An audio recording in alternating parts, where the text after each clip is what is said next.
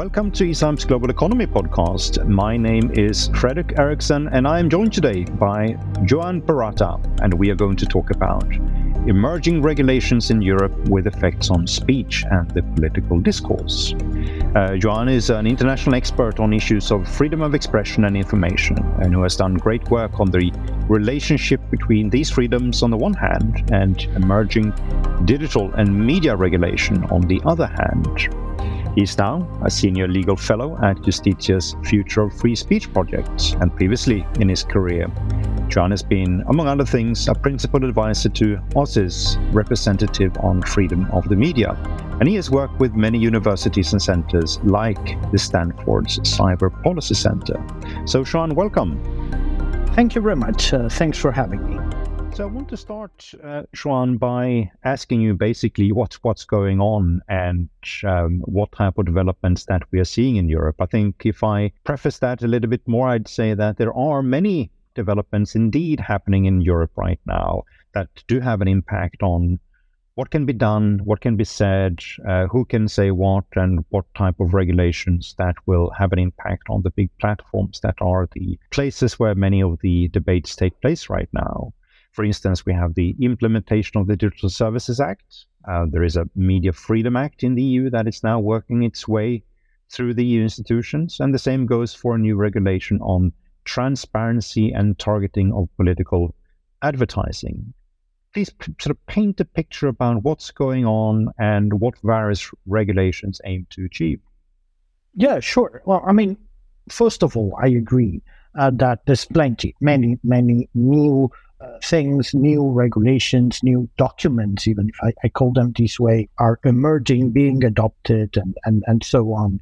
Recently, and by recently I mean in the last 5 years, we already witnessed the adoption of very important legal documents.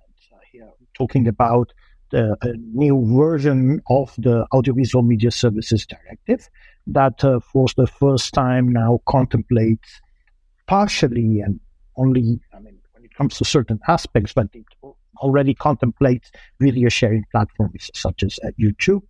Only a few years ago, also, the regulation on terrorist content online was adopted. We also had all the debates around the very famous copyright directive that triggered, as I said, many debates, much controversy among stakeholders, and it was finally adopted.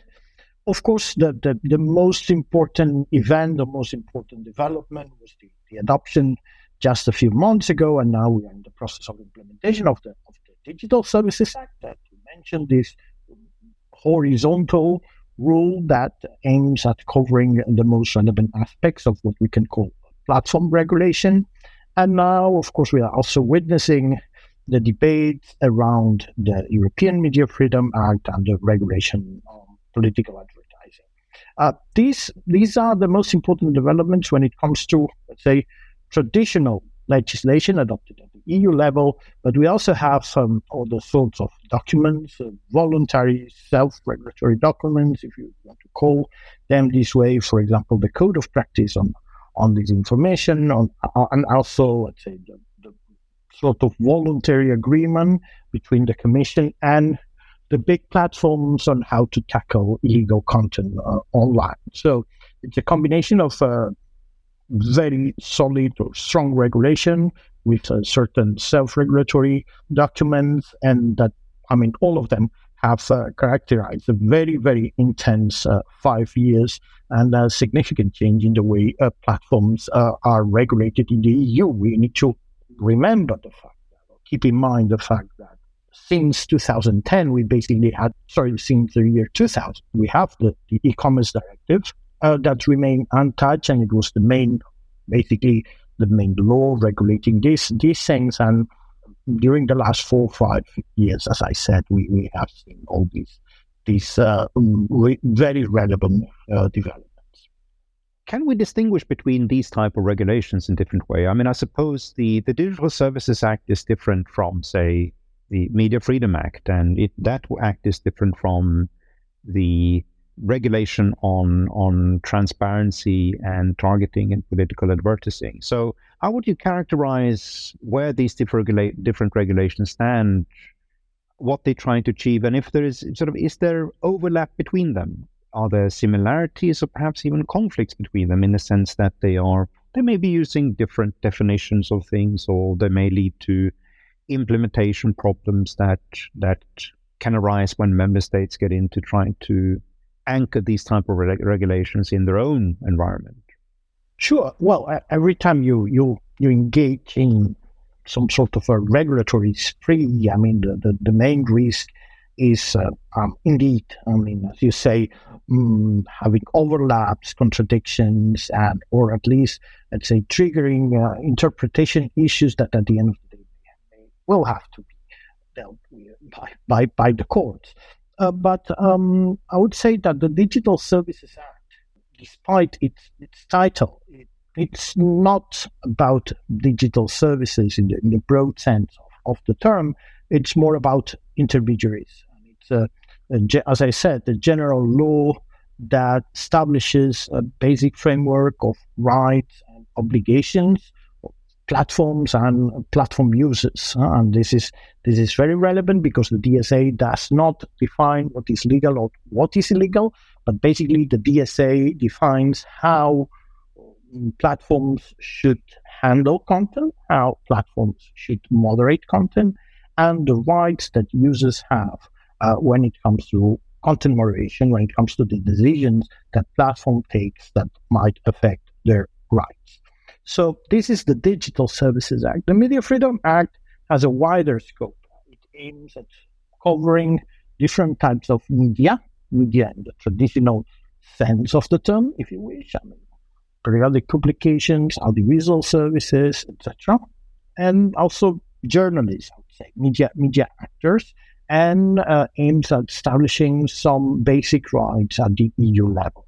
Most of these rights are already established at the national level, are already regulated at the national level, but the idea here is to establish a common framework. And I would even say that in case member states fall short of, let's say, these kind of standards by introducing restrictions or having restrictions to the right to freedom of expression, then the European Union may have an additional instrument to kind of put pressure on these particular states. So we need to look we need to see this Media Freedom Act initiative particularly through these lenses.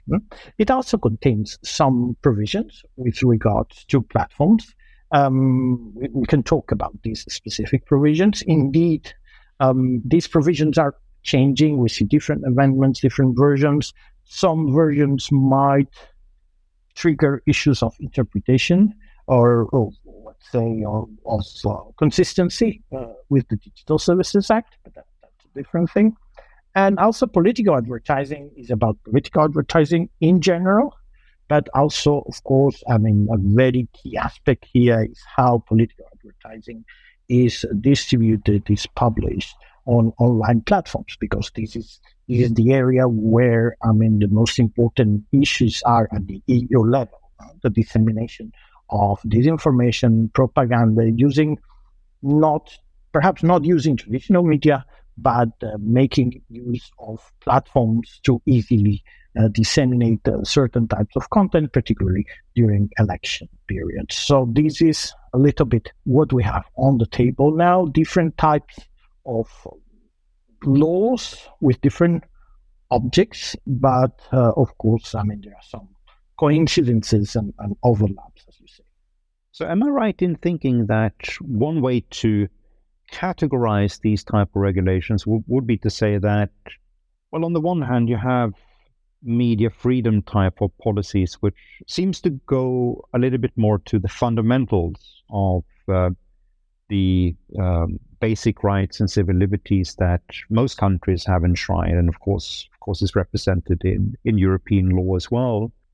But then you have the Digital Services Act and the Political Advertising Act, which seems to be less occupied with trying to define what should be sort of legal or what should be not legal to express online. And it's more sort of categorized as regulations that look into the actual services composition of different platform services. So meaning that it's not regulations that says you cannot do this or you cannot do that, but it's based on categorizing, for instance, political advertising as a service, and then they go in to regulate the actual service rather than the content of what is going to be said in the advertisement. Yeah, indeed. Well, that's the EU approach that is also, determined by the type of competencies that the European Union has.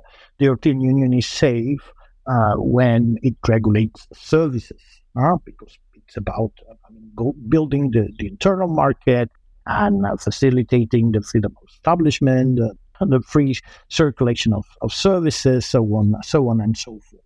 And it is in this context when then we have different types of rules, including the Media Freedom Act. And one of the main justifications of the Media Freedom Act is to say, well, we need to have some common rules at the EU level when it comes to the provision of media services, because at the end of the day, media services also have an economic dimension. So we need to make sure that services can be provided on a cross-border basis without having major trouble of very important differences between the different legal systems. So that's the typical EU approach.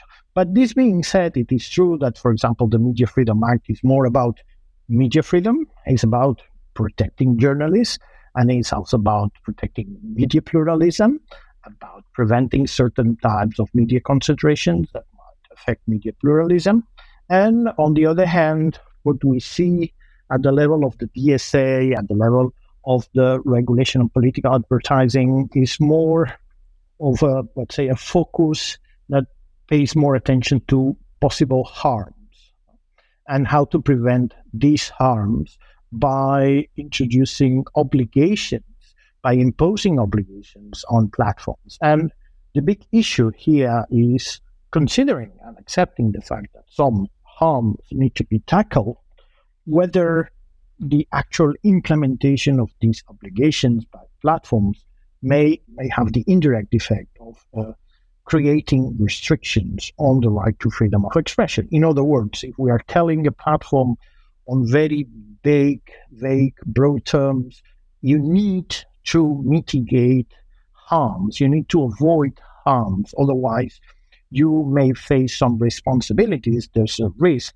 that a platform then might adopt measures to limit the presence of certain types of content, and these measures may have an impact on freedom of expression. That's the way I would put it. All right, very good. So let's move on and discuss some of the concerns that you have written about. For instance, you had an essay published by the London School of Economics a couple of months ago, which went into this regulation that we now have discussed on transparency and political advertising. And in that blog, you point to the risk that we are in this regulatory development right now, developing sort of concepts and definition of what constitute political speech and attempts to influence political elections that catch the net a bit too wide, and that we, as a consequence of it, are going to have a lot of rules and bureaucracy on the platforms when it comes to opinions, expressions, and other things that, for instance, NGOs or think tanks like the think tank I run put out on social media.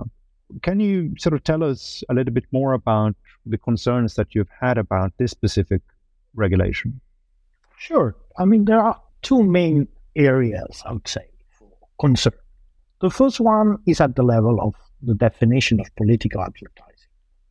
We already have definitions of political advertising at the national level. There's a very clear link between the existence of, say, a political organization, basically a political party who pays a media outlet in general to, let's say, disseminate certain type of content that we can call political propaganda. That's the usual definition that we find at the national level. A very, very, let's say, clear approach when it comes to who generates the message, and even if you wish, the intention of the message, the existence of a remuneration, and then a platform, some sort of a media platform that facilitates the dissemination of the message. In this regulation, what we basically find is a very broad definition of political advertising where the nature of the actor is not relevant anymore. Anyone can end up being the disseminator of a political message in the sense of this regulation. And the second thing is that also the intention of the message is described in very broad terms as well, in the sense that any sort of political message that has the intention of having some influence on the formation of the public opinion, it is considered to be political advertising. That's the first thing. And the second thing is that the requirement of remuneration is very clear in let's say, definitions of political advertising at the national level. Here in this proposal, it's not clear at all. So this means that, and this is something that has been declared, accepted by representatives of the European Commission in events that I have attended. They said, well, we want to have a very, very broad, very open definition of political advertising so that we can subject political messages to tighter controls, so that we can make sure that we can control the messages that are circulating during an election period, to make sure that nothing inappropriate in the sense of propaganda, in the sense of disinformation, is being disseminated. So that's the first thing.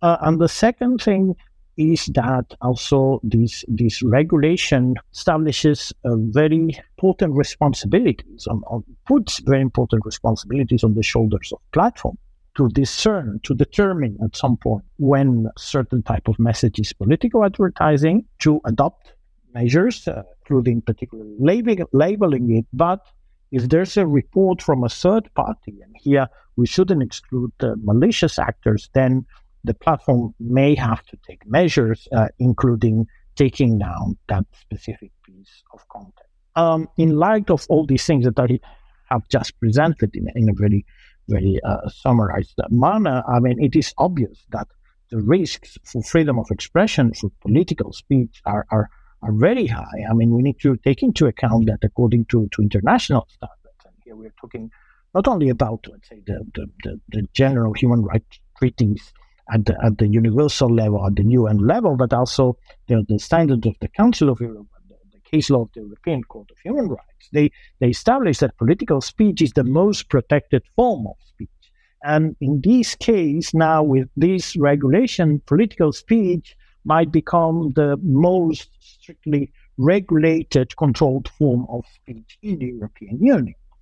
I understand the intentions behind that. I understand the fears that have triggered this kind of approach, but I don't believe that this is consistent with the liberal model of democracies that we have in the European Union. So this is a matter of very much concern.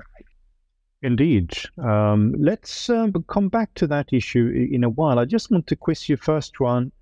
So do I understand this correctly then? And using, for instance, one of the examples that you bring up in this essay that I was referring to, which is basically that if for instance, you have a political candidate who has published a book ahead of an election, and you have, for instance, a company like Amazon that's selling this book, or that make an advertisements for this book, or that you have a publisher who makes advertisements for this book using social media, that would be something that could be caught up in the net of this regulation, right? That what we would call sort of pretty basic liberties for publishers or for someone who is trying to plug something they've written or said, that should be considered to be sort of pretty obvious that it should be allowed to do. Another example could be, for instance, that if I can take myself as an example, if I and my think tank would try to market a report that we have published ahead of the European Parliament election, the report is not about the election itself, or doesn't take a stand on the election, or doesn't support any political candidate, but it's trying to draw attention to specific issues. Is that something that could be covered as well if that report then we're using sort of established platforms in order to market the report and trying to get people to read it? Indeed, you are absolutely right. I mean, these are two very, very good examples. Even this interview could be seen as political advertising, because here we are talking about something that is included in the definition. We are talking about, we are trying to have some influence in the way a certain legislative initiative ends up, let's say, the way, the final outcome, let's say, of a political initiative or a legislative initiative. So this could be seen also. I mean, this podcast that is suggesting a certain direction when it comes to the Media Freedom Act, and that criticizes certain aspects of the Freedom Act. And you just are just asking questions, but I'm saying that certain articles of the European Media Freedom Act should be drafted in a certain way. This could be seen and labeled as political advertising, because here I'm modest in very, very modest way, but I'm trying to have a say on the way certain law should look like.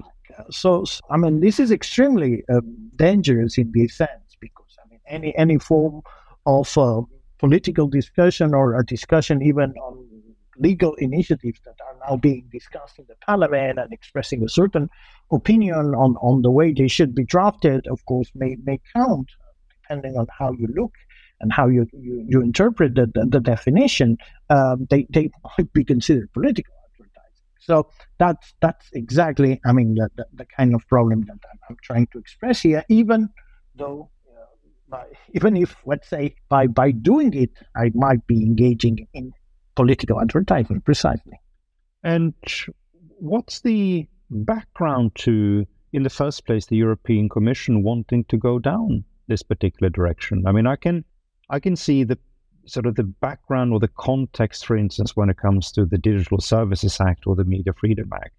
You talked initially about different codes of conduct that have existed, different initiatives and documents that have been established, for instance, to deal with people who are using platforms to illegal purposes, and that can be terrorism, child pornography, or other things. But now we're talking about something else, which seems much less connected to obvious illegal activities that have been, information and data has been shared on platform. This is much more about the democratic process in itself. So where does the intention to try to regulate political advertisements come from? Is it sort of, does it draw on more geopolitics and fears of disinformation campaigns coming from foreign governments that don't wish us well, or is it something else going on here? Indeed, I think that you're pointing to the right direction. We need to bear in mind the fact that in 1 year we'll be having elections at the EU level, and there's some concern with regards to possible influence, the possible attacks in the form of foreign propaganda from countries, third countries, non-EU countries, and possible operations aiming at creating some chaos when it comes to the dissemination of information, fake news, when it comes to candidates, so on and so forth. But the problem here is that, I mean, I understand that this might be an issue, but we also need to understand that this issue is completely different from the other issues that you have just mentioned. Here, we are not talking about illegal content. I mean, disinformation is harmful. Disinformation is something that needs to be tackled within a democratic system, but disinformation is not illegal as such. Fake news are not illegal as such, and it would be incompatible with human rights law to have a law saying that disseminating disinformation is an illegal act that needs to be punished. And the reason why this shouldn't be made illegal is because then we would put in the hands of a judge, we put in the hands of a state regulator the power to determine what is true and what is false, which would be extremely, extremely dangerous. So, I mean, this regulation tries to tackle the issue of disinformation without banning disinformation as such, but on the other hand, by introducing very important controls and restrictions to the dissemination of political speech in general, which at the end of the day can be as harmful as just banning disinformation, just adopting a general ban on disinformation. But this indeed needs to be understood within the current geopolitical context, within the context of these allegations, different elections that have already taken place, of manipulation, of distortion in the formation of the public opinions. And this is in a way aligned with measure that I didn't mention, but I think it deserves also some attention. The regulation that was adopted some months ago, perhaps a year already, by the European Council, banning certain television channels, banning the dissemination of certain types of content coming from Russia in the context of the European Union. And that was a clear ban that was also, honestly, I believe, very, very controversial, very, very sensitive. But I think that this regulation, in a way, is inspired by the same fears and probably by the same reasons. We were talking just before we started, Joan, about, I was giving you the example that I have, for instance, friends in India that are concerned about the example that Europe is establishing, not necessarily with this particular regulation, but with media and platform regulations more generally when it comes to how governments can act vis-a-vis platforms when it comes to content and especially political speech. And the concerns sort of my friends are partly that the example coming from Europe now, when it's being used in a different institutional context, may actually have very adverse consequences for not just for what you can do online more specifically, but also to the general culture of openness in the country, that it may lead to sort of a culture of suppression that is going to have a detrimental consequence on pluralism and other type of values that we usually associate with democracies. So how do you view the international context for it? Are we seeing a development where it's Europe and perhaps just a few countries that are moving ahead with it, or are there many countries that are trying to establish similar kind of legislations? What about the consequences of using a European-style approach to it if you introduce it in an institutional context that may be different from Europe when it comes to the general culture of openness type of issues? Yeah, I think that at this point we are witnessing a general movement in many, many different countries and regions of the world trying to regulate the world of online platforms. And we see clear examples in India. Also, we saw many years ago already a law on fake news in Malaysia, talking also of Africa, for example, in Nigeria, and now also in Brazil, for example. In the past, I mean, in 2 decades ago, perhaps the example that was followed was the example of the United States, particularly Section 230 of the Communications Decency Act, that was seen as some sort of the first law trying to regulate the liability of online platforms, establishing some sort of a regime for this kind of activity. Then we had the e-commerce directive that was, in a way, following some of the main principles already established in the United States. But recently, of course, I mean, Europe has taken the lead because Europe has been very active, as we said earlier, and also at the national level. I mean, we need to take into account that, for example, there are studies that say that the NetzDG, that was the law that was adopted 5 or 6 years ago by Germany to regulate online platforms and to force them to take down illegal content, the NetzDG was the source of inspiration of dozens of authoritarian governments in several parts of the world, tweaking, misinterpreting provisions, and therefore creating very powerful tools to control online speech. And now we have a similar concern when it comes to the DSA. The DSA is seen in many aspects of it's a very legislation that introduces protections for users, that introduces very important and relevant obligations for platforms in terms of transparency, accountability, responsibility, so on and so forth. But now what we see is that several countries are adopting this approach, this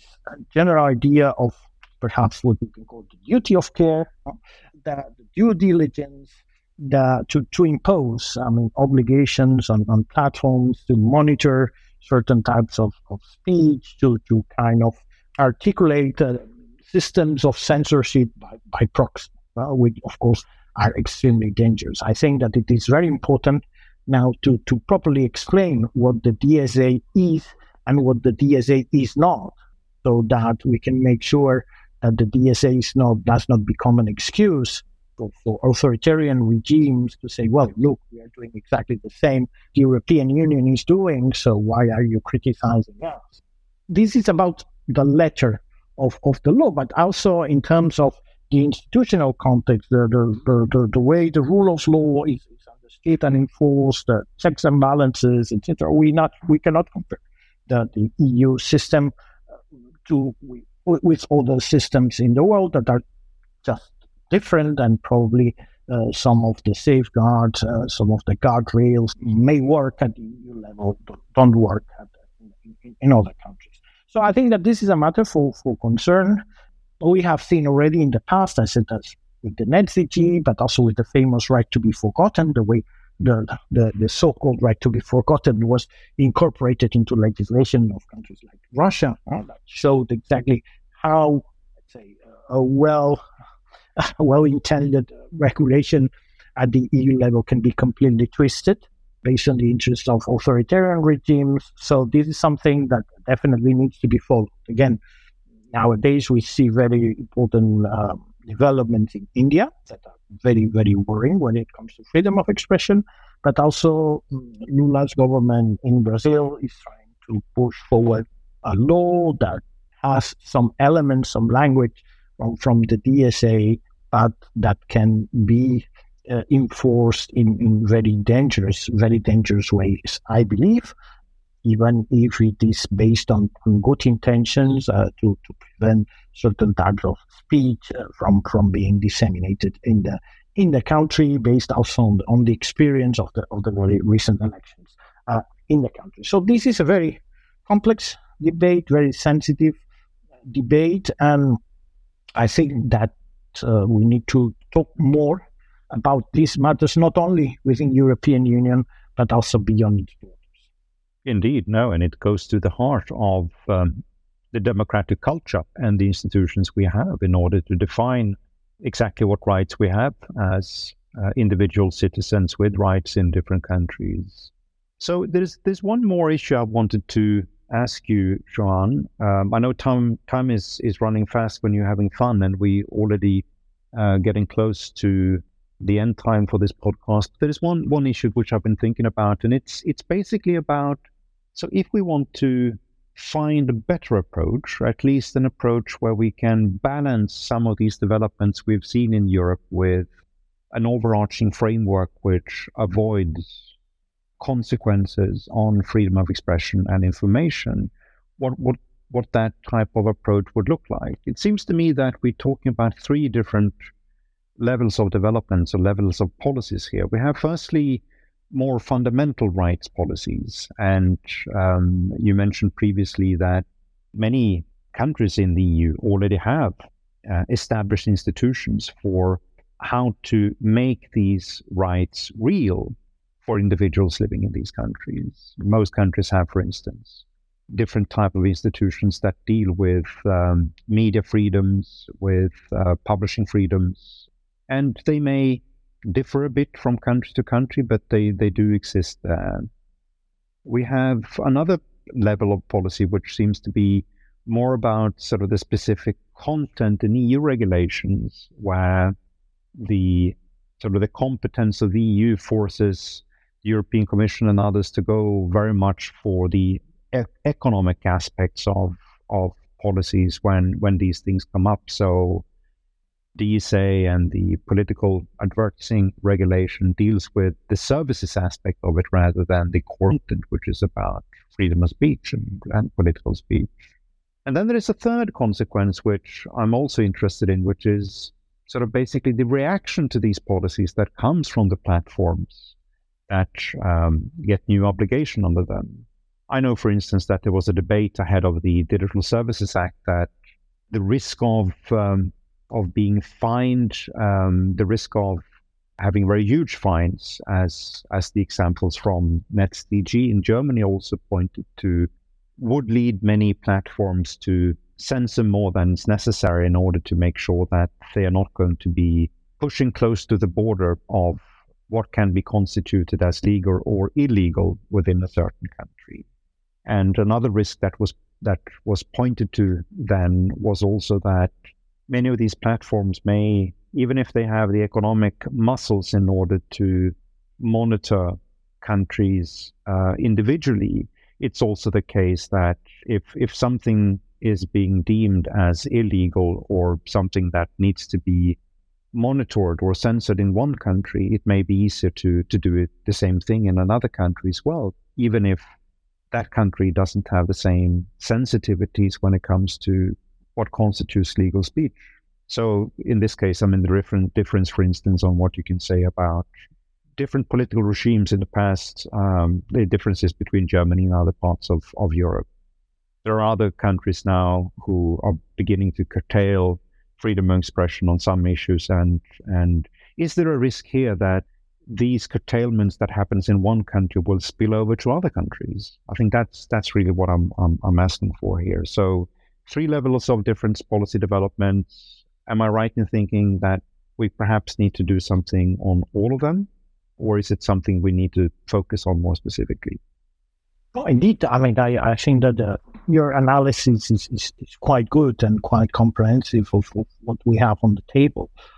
First of all, when it comes to the national level, we need to acknowledge that there are issues in some EU member states, issues that need to be properly addressed.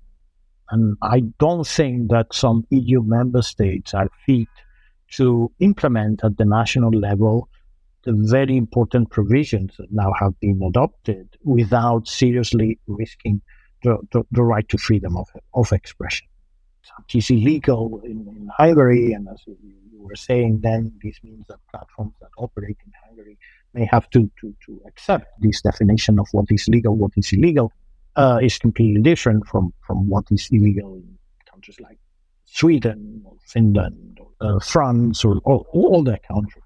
Here we have different approaches. So first of all, we have problems at the level of EU member states that need to be properly addressed. Some may say, well, if we have a general law, this may help to push them, but that is not 100% clear to me that this would be the solution.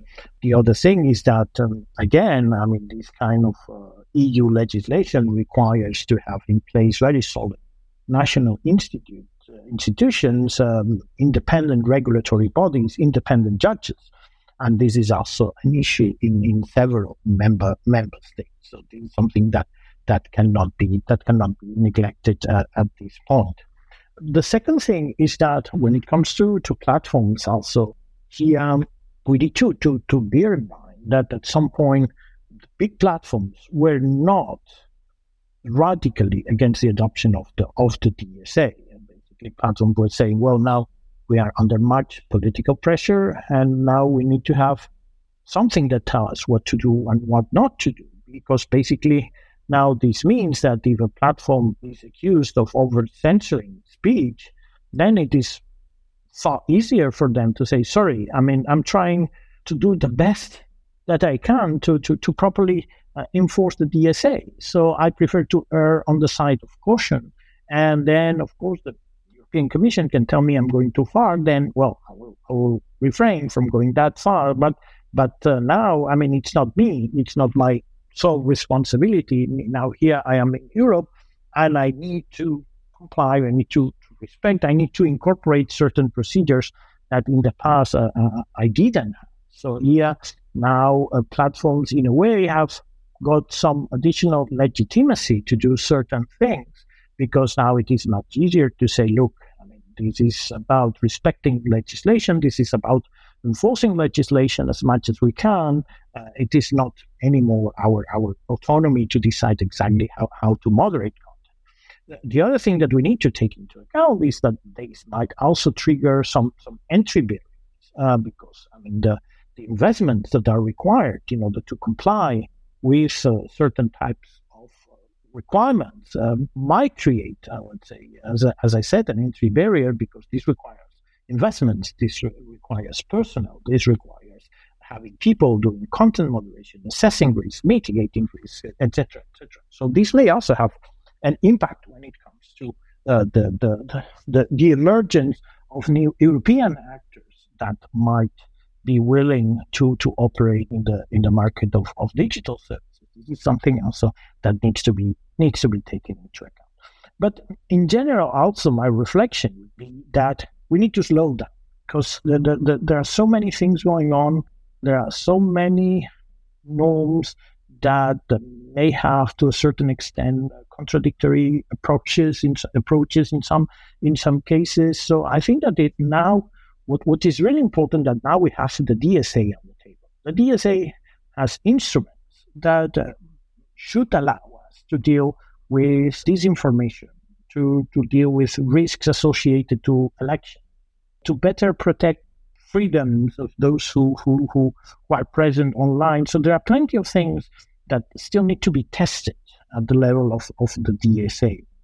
So some deference must be given, must be exercised towards the DSA and its implementation process. And we need to be more careful when introducing provisions in media freedom.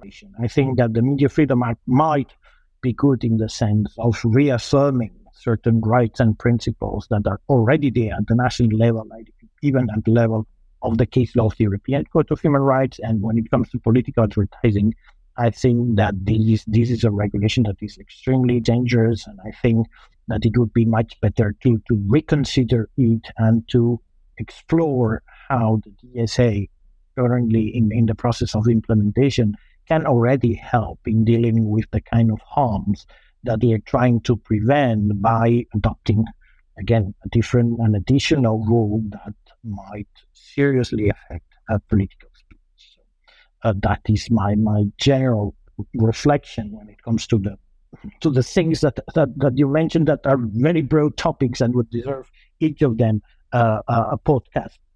Yes, indeed. No, we could have continued for several hours just to go through them more specifically, but also thank you for bringing up that particular element also on the what I've also found to be sort of a pretty strange role that many of the big platforms plays in the policy discussions that are emerging, where there's a caricature which suggests that many of these platforms are against a lot of the regulations that come. My experience is different. Even if they may have some specific concerns, they're generally in favor of having regulations, partly because, as one executive for a platform once told me, they can always, if you're big, you can always turn a regulation into a currency that you can use in order to avoid new competition to come up. And what we've seen lately, and what also came out of the conference that I attended a couple of weeks ago, which is that many of these social media platforms, there may be differences between them, but generally speaking, it's not of great commercial value for them to have a lot of problems that emerge from difficulties around defining what can be said and what cannot be said on a platform. The most commercial value and what users are valuing the most are going to be pretty uncontroversial stuff like cute kittens and getting information about what your relatives had for dinner yesterday.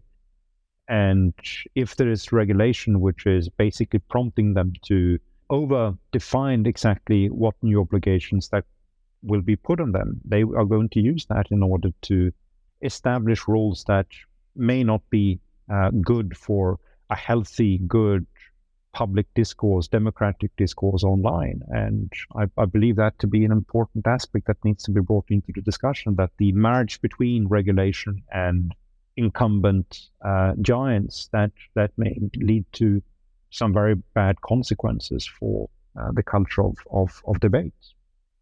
Indeed, and also you need to take into account that most probably Europe will be creating, when it comes to platforms, the standards that platforms will apply at the global level, because it doesn't make sense to have one standard for the European Union and other standards for other parts of the world. So in as much as now platforms will have to make huge investments to align their practices with the DSA and the requirements that are there, I understand that this may also affect the way content is moderated in other regions of the world. This means that, of course, I mean the DSA, and not only the DSA, but what the definitions of what is legal, what is illegal at the EU level, and the member of the EU member states will definitely have extraterritorial effects will be applied in territories beyond the European. Indeed. Well, Joan, I think that's going to be the final word in this podcast. Thank you so much for taking the time to sharing your analysis and your views with us. Let me also commend you on the high quality of the work that you're doing, and hope to see a lot of more essays and papers from you addressing these issues in the future. Thank you so much. Thank you very much for your words, and thanks for this very exciting and very, very interesting discussion, stimulating discussion. Thank you.